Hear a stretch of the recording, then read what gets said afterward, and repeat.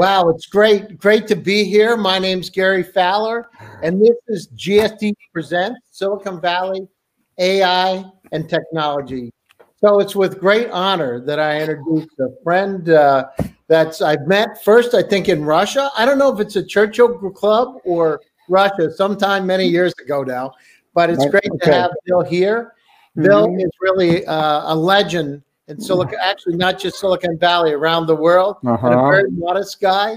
So Bill is the Pegasus Ventures, Garage Technology Partners. I mean, I was even looking, Bill, you were in the rowing club at Harvard University as an undergraduate when you got your bachelor's degree. So it was, or the rowing group. So quite a austere history. Stanford MBA, and all around good guys. So Bill, it's with great pleasure that have you on the show today. So appreciate you taking time out of your busy schedule to talk to our audience of entrepreneurs and venture capitalists from all around the world. So great to have you here today.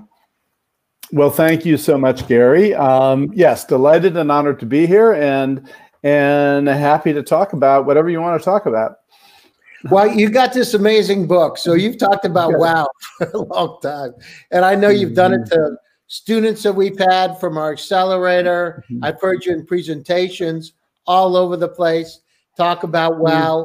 And there's some things that were just, you know, we talked about, I read your book and I looked at some of the factors. You say investor motivations, love, greed, status, and fear. And I should, so how do those work? Like, what is this, like a love kind of tough love relationship or what? No, well, so I just, as a little bit of background, as you know, Gary, I started my career out here in Silicon Valley as an entrepreneur on the entrepreneur side of the table. While I was a grad student here at Stanford, I wound up starting a software company, sort of by accident, but it was an interesting journey, and that company actually it took off, and then one day it crashed and burned and blew up. So, but you know what they say, right? You learn more from your failures than from your successes. But the great thing in Silicon Valley, as you know something, Bill, it doesn't feel as good, does it? That's a good point, right? So, but yeah, no, I mean, right. So the great thing about Silicon Valley is when you crash and burn, you pick yourself up and you dust yourself off, and then you spin the story a little, and then you do it again. And so I was able to do it again several times, becoming a serial entrepreneur with 2 IPOs. And then I got into the venture capital side. And when I became a VC, what I discovered is that a lot of what they had taught me as an entrepreneur about connecting with VCs was just wrong. And what we spend most of our time coaching entrepreneurs about their pitches, about their stories, is based on the assumption that VCs are these astonishing brains that have these embedded algorithms that can intake all of this stuff from all these entrepreneurs, run it through an algorithm, calculate an internal rate of return, and make these brilliant investments. So that's what I thought VCs did. And then when I became a VC, we were funded by Sequoia and Mayfield and Draper Fisher, and the top tier venture capital firms funded Garage Technology Ventures to be kind of the farm team for Silicon Valley VCs. And so I went to my new VC buddies and I said, okay, so tell me, what's the algorithm you guys use? How do you? And they would look at me and they would go, well, Bill, we invest in teams, it's teams. And I go, okay, so what are the analytics? What's the data you use to assess the quality of a team? And I go, well, it's kind of pattern recognition. After 5 or 10 years, you'll get the hang of it. And I go, oh my God, this is venture capital? Are you kidding me? Sounds like some BS to me. Well, so, to get to the answer to your question, I mean, it's So we tried to figure out what causes VCs to invest. And the epiphany that I had was that VCs do not invest with their brains. VCs invest with their hearts. The secret for entrepreneurs is to get them to fall in love with you, to get them to say, wow, that's amazing what you have, right? Wow is not an intellectual response. Wow is not an analytic outcome. Wow is an emotional response. And generally, wow is a response of, love or desire or maybe greed, could be fear. But the point is that you've got to connect with the investor emotionally. You got to tap into something other than just their data repository, right? If you just feed them a bunch of stuff, they'll file it away and maybe they'll remember you. But if you want to separate yourself from the pack, you got to get them to wow. You got to tap into their emotions. You got to get their heart beating faster. You got to get their pulse racing. And that's the whole point. That's the whole point of getting to wow. So that's a good segue. And yeah, love it. So you talk about, what is a fundable company? So what are the elements? Because, I hear about it. I'm on myself 3 or 4 panels every single day around the planet. Yeah. What is a fundable company? So if you look at it, what is it? If it's not the team or that's part of it, what do you look for?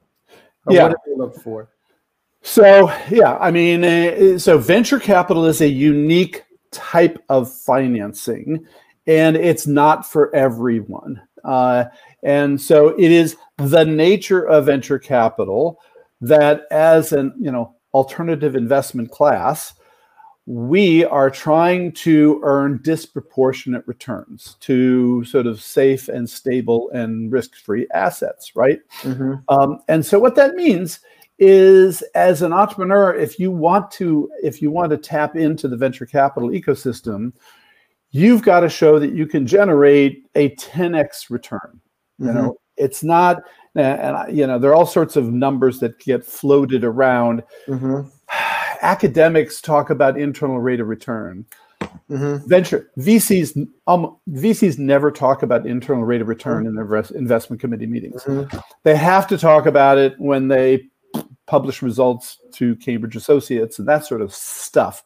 But practically speaking, right, VCs are looking for minimum 5x, preferably 10x, ideally 20x returns. So the characteristics of a company that can do that are very, very narrow. At the core, you've got to have an extraordinarily compelling value proposition. That means that it's not going to take a ton of money to convince people to buy your product, right?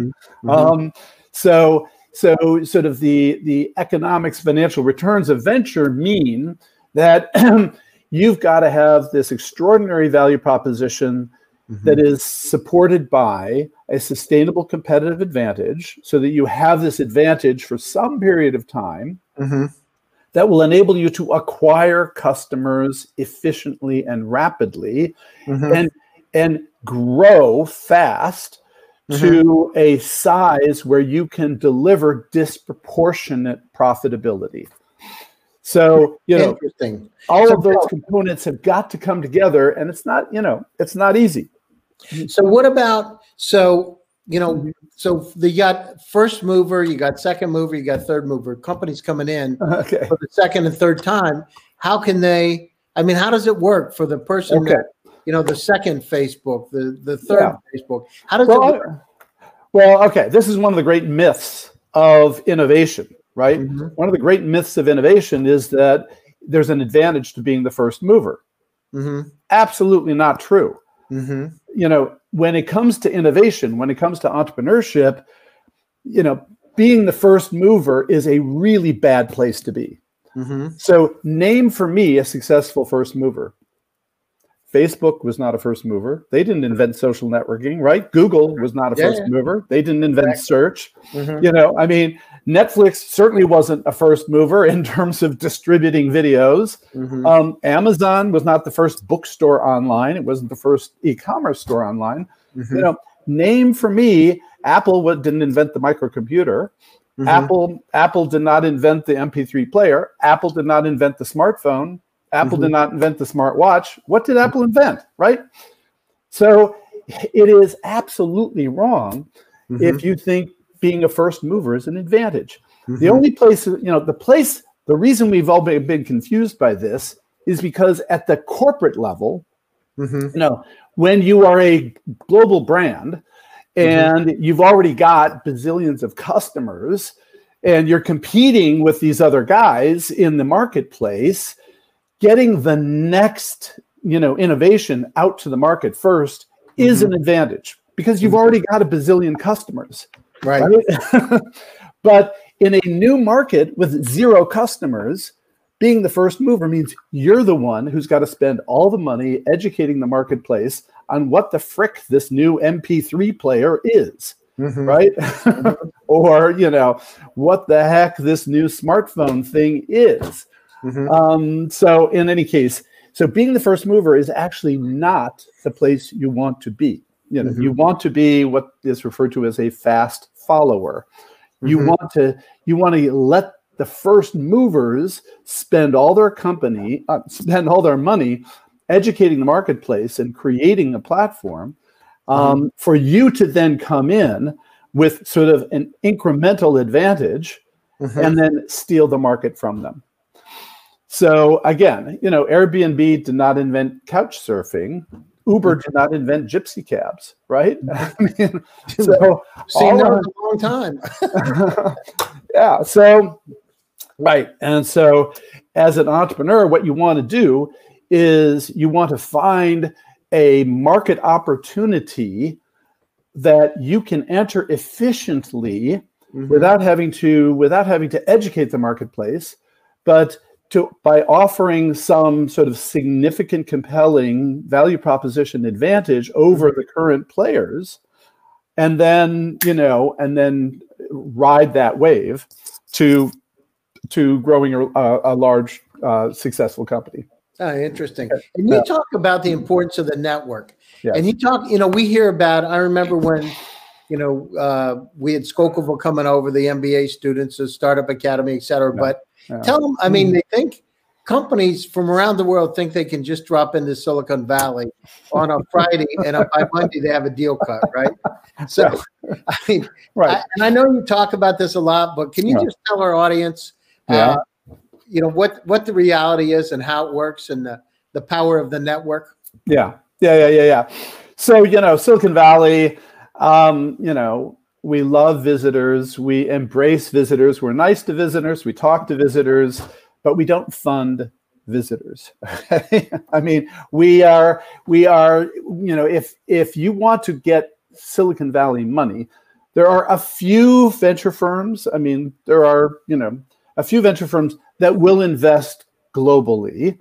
And Pegasus Tech Ventures does, in fact, invest globally. Pegasus has offices around the world. But very few Silicon Valley venture firms invest globally. So if you want Silicon Valley money, usually you got to make the case that you're going to use Silicon Valley or the United States as a platform for scaling to, you know, a large company. So we want to see that you are committed to the U.S. market, that you are planting, you know, a flag here, that you're sending, you know, senior team here. Ideally, the you know, top management team relocates to this market and then validates that the company can indeed acquire customers in this market. So when you come to Silicon Valley, talking to VCs is not the first thing you should do. It's, you know, it's okay to talk to VCs to socialize, but the first thing you got to do is win customers. So, you know, and then tied into that, you got to build a team that can demonstrate the capability to be successful here. If you can win customers and build a team, then Silicon Valley VCs are much, much, much more likely to fund you. So it's not going to be a kind of 1 week process of flying in, making your pitch and taking the check back home. It's not going to work that way. But, I'm sure undoubtedly there is the counterexample, right? I mean, the famous counterexample, of course, is Skype, where, Bill Draper, one of his associates, a guy named Howard Hartenbaum, happened to be in Europe, happened to come across Skype, thought, hey, this Skype thing is pretty interesting, and wrote a check from 6,000 miles away to be one of the early investors in Skype. That does happen. It does happen. So there are a few businesses that can be sort of global day one, where their marketing can be global. And in that case, it doesn't necessarily mean they have to relocate the team to the US, but that's, not generally true. Generally, you've got to acquire your customers sort of at some level locally. What happens if they have, let's say they got, $5 million business outside of the US. They relocate to Silicon Valley. They form a Delaware corporation, relocate out to Silicon Valley. They've got a strong team, but the sales just aren't here yet. But they've got $5 million worth of ARR now, and they're growing, 30%. How do you look at that type of a company? Same way? Well, understand again that you don't have to move the entire company over, by the way, right? I mean, so if you've launched in a different market, and you're growing in a different market, God bless, that's great. If you've got a great engineering team, that's great, because it's really hard and really expensive to acquire engineers in Silicon Valley or anywhere in the United States. So, we love that kind of leverage.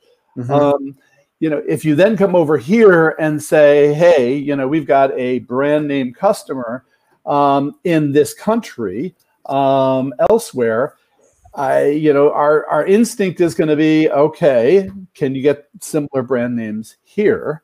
Yes or no? What's the likelihood? We'll give some amount of credibility to sort of initial conversations, but obviously you're going to be way better off if you can validate with local customers than if you're going to depend upon customers back home. So the other thought being that if you've got 5 million of ARR, back home, then you should have the experience and the resources to, build up the capability to acquire customers here. Why can't you? If you've been that successful in another market, hopefully, you've got local investors who will continue to support that success. Until you can prove that you can be successful in the U.S. market. Now, again, every company, every situation is different. So I'm, now that we've connected Garage and Pegasus, I get to look at companies, in all sorts of different markets, and so I'm now sitting on the board of a company in Vietnam. I mean, so we were willing to invest in Vietnam because this company had good traction in Vietnam, and it happened that 2 of the 3 members of the founding team had good experience, elsewhere in the world, one at Google and one in Cambridge. So that doesn't hurt, does it?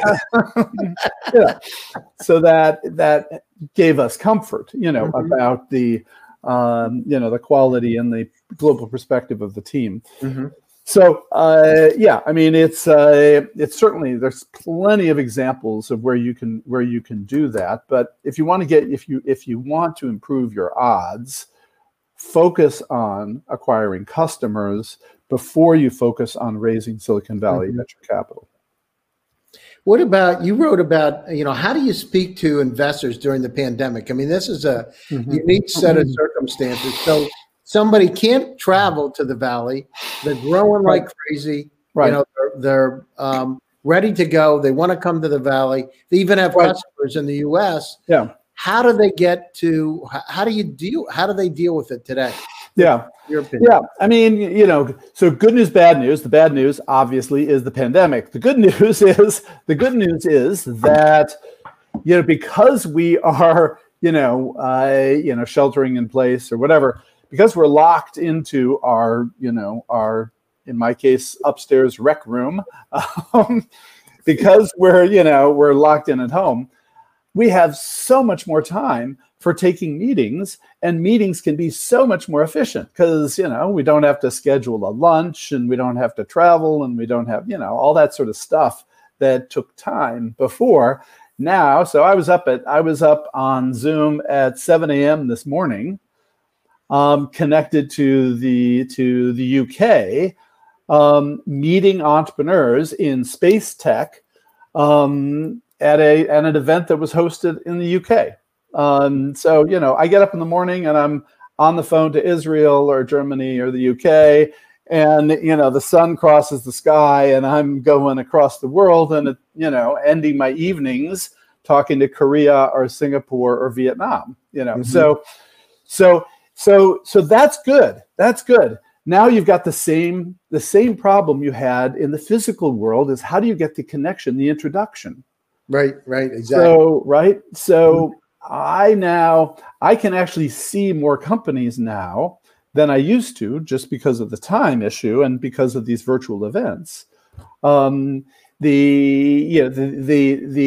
trick, the challenge, of course, is for any entrepreneur to get to get a VC's eyeballs on the company, and then to establish their sufficient credibility that they can separate themselves from the pack, mm-hmm. such that the VC is willing to go back to his or her partners and say, hey, I saw 12 companies this morning. 2 of them I think we should follow up on. Mm-hmm. That's so the other way to do it then is the same way you've always done it, which is to find a warm introduction. Mm-hmm. So, every country has networks of ambassadors in Silicon Valley.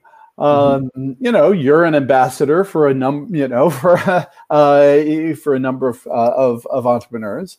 So every country has ambassadors that, are willing to make these connections, who, have relationships, trusted relationships that they can say, hey, Bill, there's this company, you really got to meet them. So generally I'll take that meeting. Now, I know sometimes I'll push back if it's not a good fit.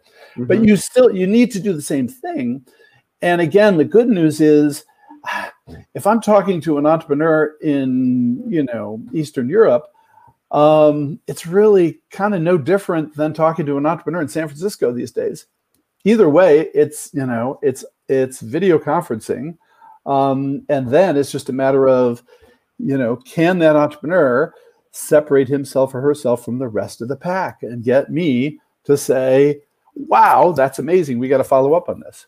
So, but, remember, the rule, the old days, you go to Hobie's and you meet and you cut a deal, and, you want to be 30 to 40 minutes away from the VC on Sandhill Road. But I mean, those days are out. Do people actually writing checks now today without ever meeting people physically in person? Yeah. So we have now done 3 investments where we've never met the entrepreneur in person, and, except this way. Mm-hmm. We invested in a company, so interesting question. So we invested in a company in India mm-hmm. a couple of months ago. Mm-hmm. And we had never met the entrepreneurs other than by video conference. So it's a really interesting question. Would we have funded them in a pre-COVID world mm-hmm. where, you always have a face-to-face? I mean, mm-hmm. so what we have done in the past is we have had, so we invested in a company last year we invested in a company in Israel. And the way we did it is we found a friend of ours in Israel to go visit the entrepreneur. And while they were there, we did a video conference with our friend and the team at the entrepreneur's location. And that was our site visit. So it was, a hybrid. A little FaceTime or a little Zoom walking around. Oh, well, show us the facility. Yeah, well, it was a longer story, but it was important that we have a site visit. It's our obligation, to our investors, and so we've got to somehow substitute for that in this world. In the case of the India company, the way we were able to do it is by spending time with their other investors.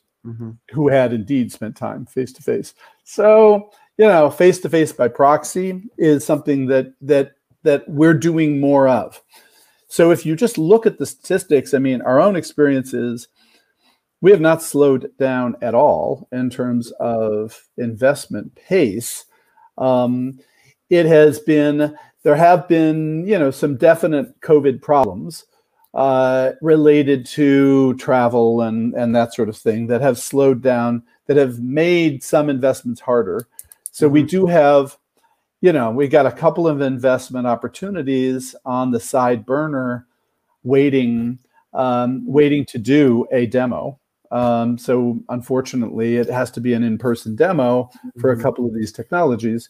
But so it has slowed down some types of investments. Generally, it doesn't slow down software that much. So in terms of pandemic hacks, so we put a section in the book, on pandemic hacks, and again, turn a flaw into a feature. Learn how to be effective at connecting over Zoom, and so there are now bunches and bunches of articles on being good at video conferencing, and it's stunning to me sometimes, how many people have not been paying attention to that, and to be on a video conference and not have your camera on, that's just immediately a disqualifier. For me, if I get on a video conference with an entrepreneur and they won't turn the camera on, hello. What? So in any case, but all the a lot of the other sort of historical things apply. Back to your point about the network. So if you want to connect into a different geography, you've got to find the local nodes for your geography in that geography, connect with those local nodes because they are hopefully one degree of separation from a set of investors or and trust. It's about trust. If you know somebody there, it's trust, right? And right. Bill, you talked about one thing. It's interesting, and I want to make sure the audience understands the impact of wow.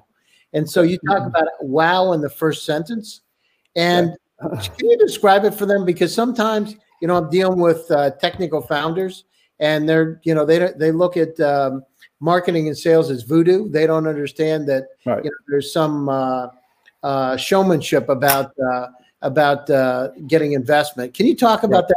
About what wow is and how they can use it? Yeah. Well, so I talk about it in terms of what makes investors fall in love, right? As I said before, the secret to your success as an entrepreneur is to get an investor to fall in love with you, or some other motivating emotion. But so the question then is, why do investors fall in love, right? And so VCs fall in love with teams. So when we see a team that has extraordinary credentials and they are articulate and they're right on it and they're obviously working together well, and we say, boy, this team, they're going to pull it off. It may not be quite right now, but we know they're going to figure this out. So we fall in love with teams, and that's kind of a human reaction.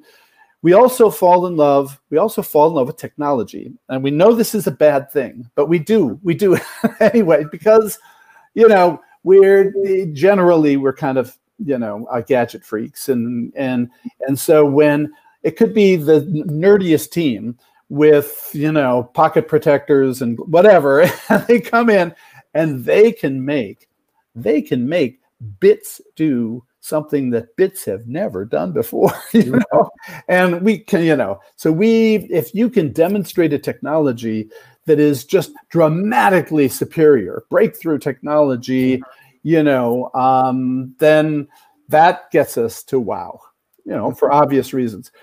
Third way we fall in love with visions.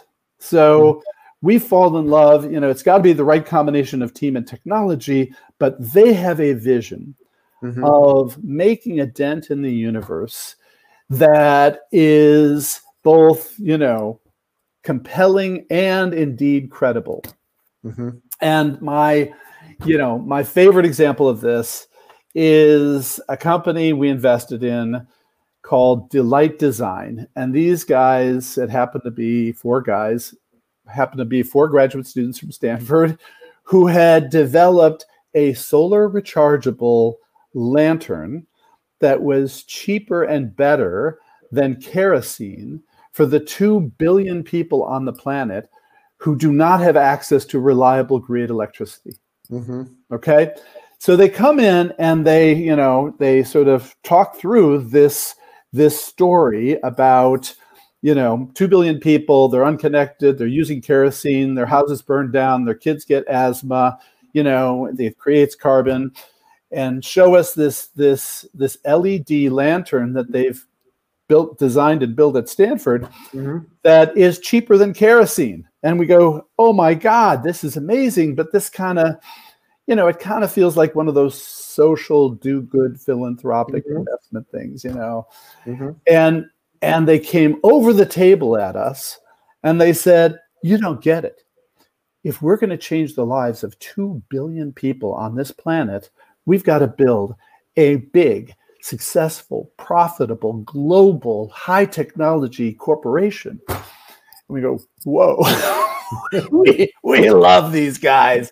So we were the first investors in Delight Design, and God bless them. God bless them. They are the leading solar lighting company on the planet. They have been successful across South Asia and Africa. Partnerships with all sorts of global companies, like Total and Philips. And, unfortunately, good news, bad news, they had a great exit last year. So we cashed out, but it just broke my heart not to be an investor in them anymore. Just because it was just such a brilliant, beautiful, wonderful vision that they actually executed on. So the point is, wow is an emotion, and there are a whole bunch of ways to get to wow. And as an entrepreneur, you've got to figure out what you have that is your wow.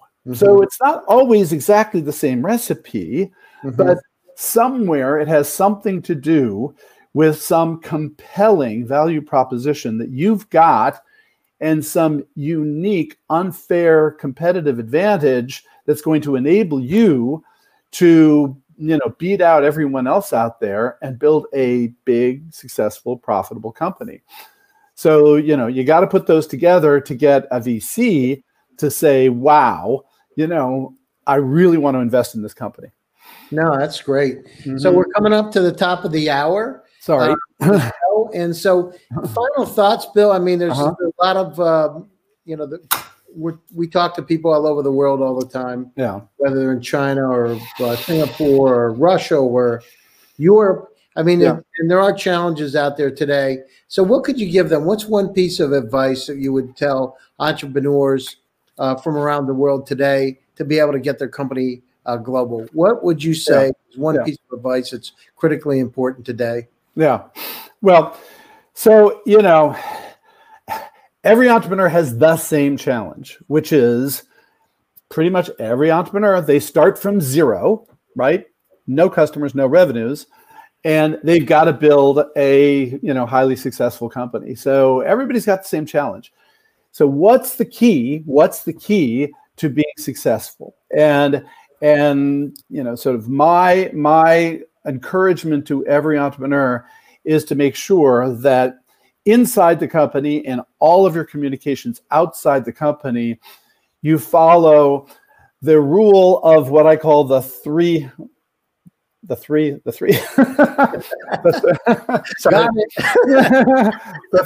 the three C's. Okay, this is an English language thing, but you've got to be clear about what you're doing. Mm-hmm. And you've got to be able to communicate it clearly. How else can you win customers? How else can you attract employees? How else can you get investors if you are not clear about what it is you're doing? And it's stunning to me how many entrepreneurs I, meet and I talk to and I say, so tell me what you're up to. And they go off on this road trip of just talking about, I don't know, they'll talk about their technology, they'll talk about their product, they'll talk about their background, they'll talk about, okay, maybe I want to know that stuff, but can't you tell me in one sentence what business you are in, right? Just be clear about what you're doing so I know, why I should care about your technology or your team or anything like that, right? So you got to be clear. Mm-hmm. And then the second C is you've got to be compelling. You've got to have something that's dramatically better. You've got to deliver a benefit that's going to cause your customers to fall in love with you and say, you're going to rip this technology out of my dead hands before I'll give it up, right? Mm-hmm. I mean, they've got to love your product, so it's got to be obvious what your compelling value proposition is. That's mm-hmm. the second C. The third C is you've got to be credible. And this is where almost every entrepreneur blows it, right? They'll say some exaggeration about their, total available market or their, customer pipeline or their financial projections or whatever. They blow their credibility. And so the third C is you've got to be credible. You've got to give us confidence that what you're saying is true. So if you're slinging a whole bunch of BS, we're just going to back away, right? And so you got to be clear, you've got to be compelling, and you've got to be credible. Those are the keys to building a successful team, to building a successful customer base, to acquiring investors. Clear, compelling, and credible. And that should apply to sort of every communication, every strategic plan, every pitch you've got has to be clear, compelling, and credible. So that's my, that's fantastic advice. Your book, Getting to Wow. So I know Amazon, but what's any other places where they can get your book? What do you think? Well, at the moment, so we decided to publish as an ebook on Amazon, to get it out there. We thought that would be the simplest, easiest way to get it out there at the best price possible. So, unlike some VC authors who obnoxiously write these books and charge $20, $30, $40 for these books, we decided to make it accessible to every entrepreneur on the planet by offering it digitally for the low, low price of only $9.95. So there you go. Sounds like a commercial I used to hear from the East Coast. The prices are insane. Yes. Great book. Great book with amazing insights. Seriously. I mean, I've heard you speak many, many times. We've been together. You're, involved with a number of the companies that I've been involved in. So no, it's great. Thank you, Gary. Thank you, Gary. Thank you so much. I really appreciate it. And I appreciate your, giving me the opportunity to share with your audience. Yeah, how do they get a hold of you too? We've got some companies, specifically AI companies from around the world. How do they get a hold of you to be able to? Well, you can find me on LinkedIn. That's pretty easy. There you have my name. And my email is reichert@garage.com or or bill@pegasusventures.com. So, you know, three ways to find me. So, and indeed, I will even tell you that, you know, my email is on the Garage website. So if you forgot, you can always find my email on the Garage website. So it shouldn't be that hard to track me down. But the best way to get to me is to say, "Hey, Bill, I bought your book and I loved it." Just fell in love with it. I was wow. That's part of, you know, how, you know, if you want to get me to fall in love with you, right? Buy his book. You know, that's okay. All right. Sounds great. Okay. Thanks a lot. Thank you very much for your time. All right. I appreciate it. Good talking to you, my friend. Thanks a lot. Bye-bye. Take good care. Bye-bye. And say hi to Peter. Say hi to Peter for me. I haven't seen him in a while. All right. Sounds great. Take care. Bye-bye. Thanks. So stay tuned for part 2. Coming up now with the amazing Peter Lukianoff. Peter? Hey, Gary, how are you? Hey, it's great to see you today. Hey, Bill was wonderful. I think just great advice for entrepreneurs. So great to have him on, and good to see him as well also. He said to say hello. I don't know if you heard that. I heard it backstage, yeah. So, Peter, it's great to have you on the show today. So can you tell the audience, I mean, you're a venture capitalist, Strawberry Hill Ventures, Almas in the past, a lot of stuff in Russia, a lot of plus all over the world, Berkeley grad, MBA, engineering, I mean, everything. I've known you, I don't even know anymore, years, 15 years, 20 years, seems like forever. But yeah. So Peter is an amazing guy who helps companies from around the world. I specifically been involved with companies from Eastern Europe and Russia, but has done an incredible job of taking companies out. So it's with great pleasure to have you on the show today, Peter. And, you know, with Modern Venture Partners, can you tell my audience a little bit about that and some of the things you guys are doing? Sure. Well, first of all, thank you, Gary, for hosting me, and congrats on your success too. I think what you're doing is fantastic, reaching out to entrepreneurs globally. And, you know, the great thing about the internet, it's really made entrepreneurship global now. And so you don't necessarily have to be in Silicon Valley, although, as Bill mentioned, there's certainly some advantages to that. And if you want to get local, you know, Silicon Valley venture funds, definitely be here. But anyway, that was great advice, and congrats on your distribution and your show. So yeah, so Modern Venture Partners. So we were on, you know, a few weeks back talking about a different topic, but here, you know, we just launched actually Modern Venture Partners about a month and a half ago. And so we spun out of a prior company that my founders and I were part of. And so, you know, to Bill's point of being concise and focused, we are all about making venture capital personal again. And it's really about, you know, focused on what we call high net worth individuals and family offices. So that's our particular market. But we're basically making venture available to them, or giving them access to venture capital in a very similar way to how endowments or pension funds have access to VC. Yeah, so you got some interesting companies too. I know, Peter, we were talking about a few of the companies you're involved in, and incredible, the stalwarts of Silicon Valley. Can you talk a little bit about that? What kind of companies you're looking for and companies you're investing in? Yeah, so Modern Venture Partners basically has 2 products. So what we have, and again, all this is focused on again, high net worth individuals that we call qualified purchasers. So these are folks typically that have $5 million and up in assets to invest, or assets under management. And we provide 2 products. One is a fund that we call a vintage. And the reason we call it a vintage is because it happens every year. So every year we raise a new fund, and there are about 25 investments in that fund and in that vintage. And again, that happens on an annual basis every year.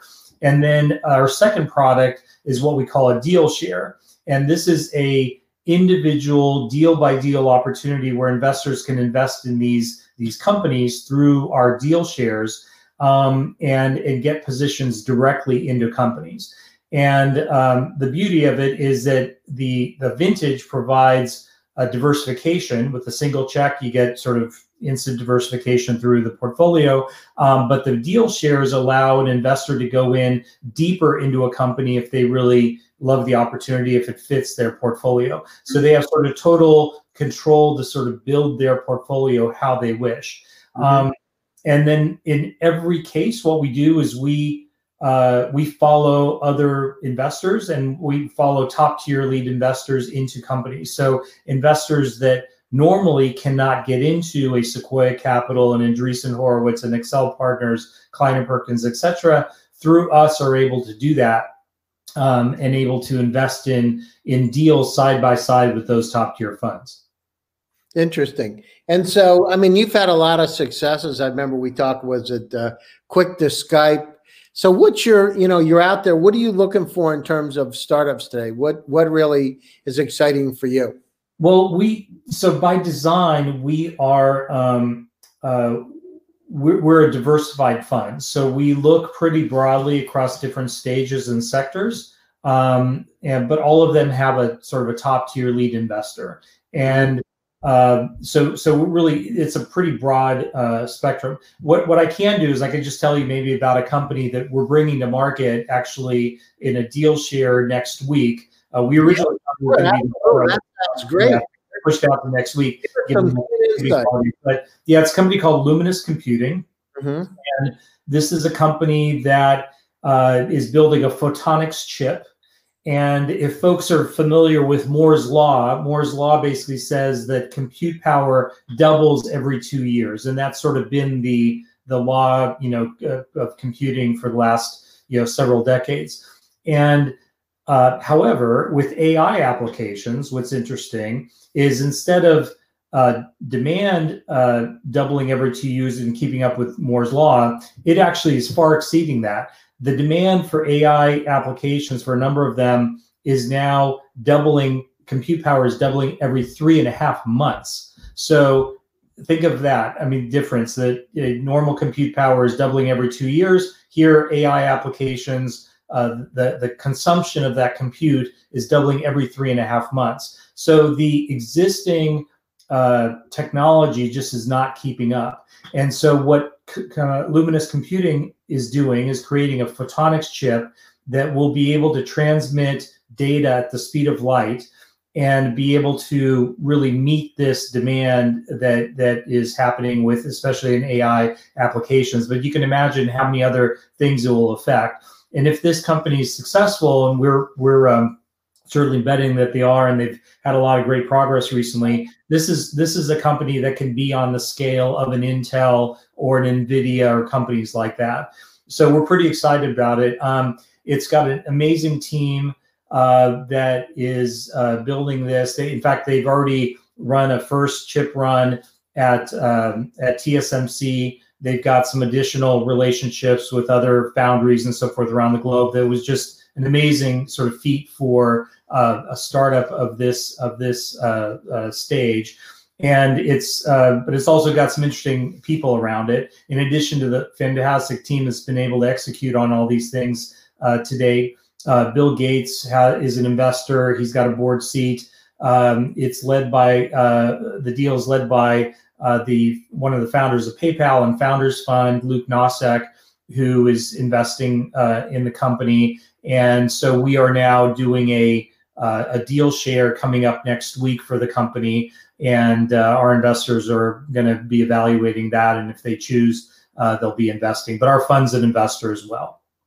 Oh, that's great. So Bill Gates and one of the founders of PayPal are on the board of the company. And Founders Fund, yeah. Oh, wow, that's amazing. So what do they do? I mean, we have people from all over the world, high net worth individuals, watch my show. How do they, what can they do? How do they get into the best way to do it is, and again, there's zero obligation, really. We sort of make it very simple and easy for our investors to interact with us. They just go to our website, which is MVP, stands for Modern Venture Partners, MVP-VC.com. and they just go in there and register, and they can start seeing deals. And if they are a qualified purchaser, they'll start seeing opportunities like Luminous, like some others. We recently completed a couple of other deals. We were in a company called Loft Orbital that is basically doing what AWS does in computing. It does that for satellite business, growing very nicely. To top tier Midas list investors on the board of that company. We just invested also in a company called Lex Markets, which is in the real estate space. I think Alan Patrikoff is sort of a legend in the venture capital industry, is on the board of that company, and now doing Luminous. And usually we probably have 2 deal shares a month that we'll do.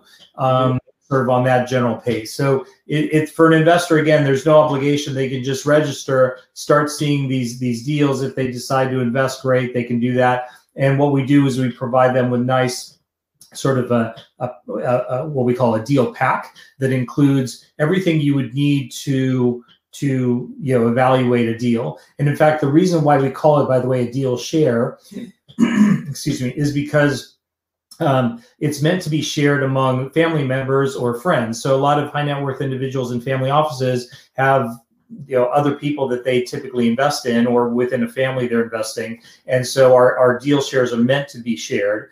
And so these deal packs really give an investor everything they need to do to evaluate a company. And now obviously they can go do their own due diligence, but in that deal pack, there's a industry dossier, so you can get up to speed and smart on the industry. There's typically a webinar that's a video of the CEO talking, or founder talking about their company, how they got started, the vision, all this other things in terms of where they're going.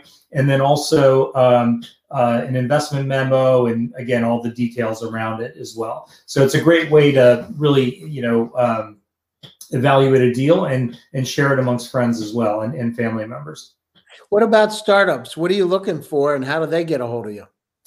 Well, the startups, we actually we take a little bit of a different approach. We actually go look for the startups ourselves. Now, certainly, if there's a great connection or relationship we have with somebody, we will we'll sort of take some incoming deals. But it's normally we're out there looking for the companies, and we sort of select the ones that we want to go into. Again, having said that, typically for much earlier stage companies, and we will do some seed, but typically we'll get a referral from somebody, one of our co-investors or friends like yourself or others who see interesting opportunities around the world and sort of point them in our direction. Again, we're typically coming in for about 20% of a round. Our positioning is that we want to be the and actually this isn't really around today, but our positioning is that we want to be the absolute best co-investor that's out there. So you got the Sequoias, you got the Accels, the Greylocks, all these top tier firms, Founders Fund, etc., that are phenomenal lead investors. And so we don't compete with them. We come in for about 20% typically or less of a round. When they lead a round, there's typically some portion of that left. And we come in there, and our positioning is to not compete with those firms, but really to come in and be the absolute best, second investor in the deal, and really help drive revenue. So that's sort of what we do in our portfolio companies and how we add value to them. No, that's great, Peter.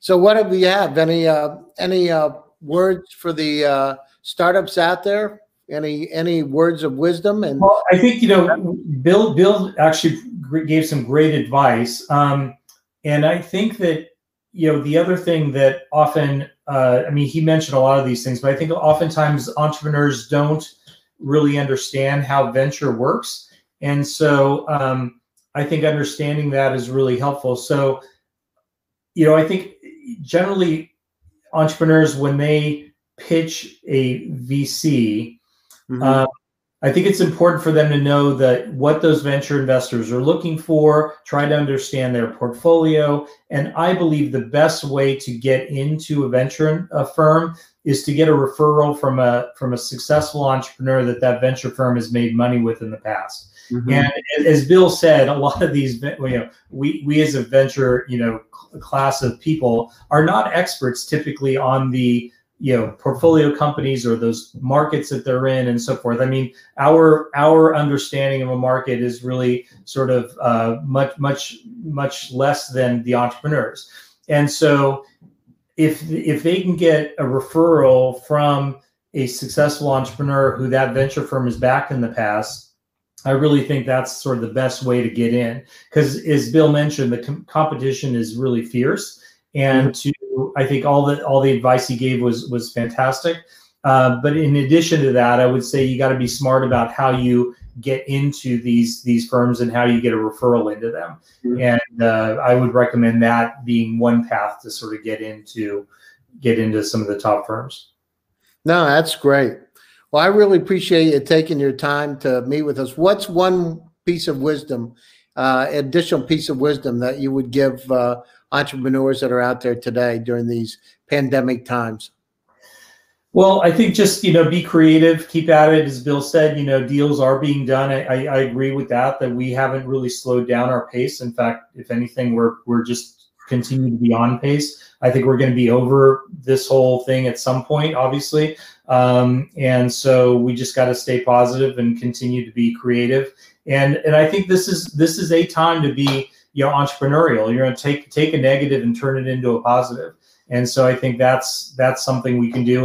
And like Bill said, a lot of firms now are very used to doing these kind of things off of Zoom and so forth. So, it's much easier, I think, for in some ways for entrepreneurs to get some attention. Anywhere from 2 to 4 events every single day. Yeah. Speaking around the world, from Singapore to Australia to Russia. I mean, you name it.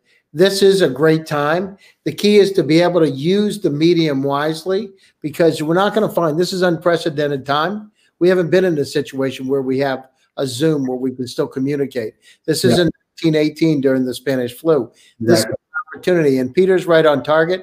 We got to stay positive, believe in your dreams, visualize, get shit done is critically important. The other thing is use that warm referral network, because trust is important.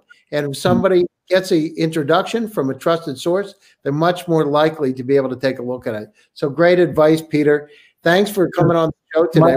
Gary, if I just have another minute just for the investors in the group, because I know we're primarily focused on them for this, but the one thing that's really also changed in the ecosystem is that, private companies now are staying private longer.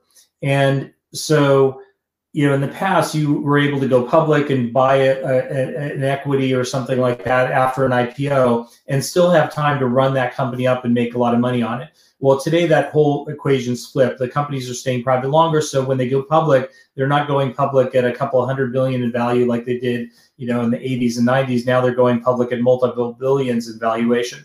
And so that's another reason, I think, from an investor standpoint, why getting into private investments is so important, because that should be a staple of any high net worth individual and family office portfolio. And so that's something we're providing, and we'd love to hear more from investors who we can back these companies, these great companies that you're talking about. So again, our website, mvp-vc.com, or you can just type in Modern Venture Partners and you should be able to find us that way. Sounds great. Thanks, Peter. Thanks, everybody, for joining us today. We appreciate it, and look forward to seeing you on our next show. Thanks again.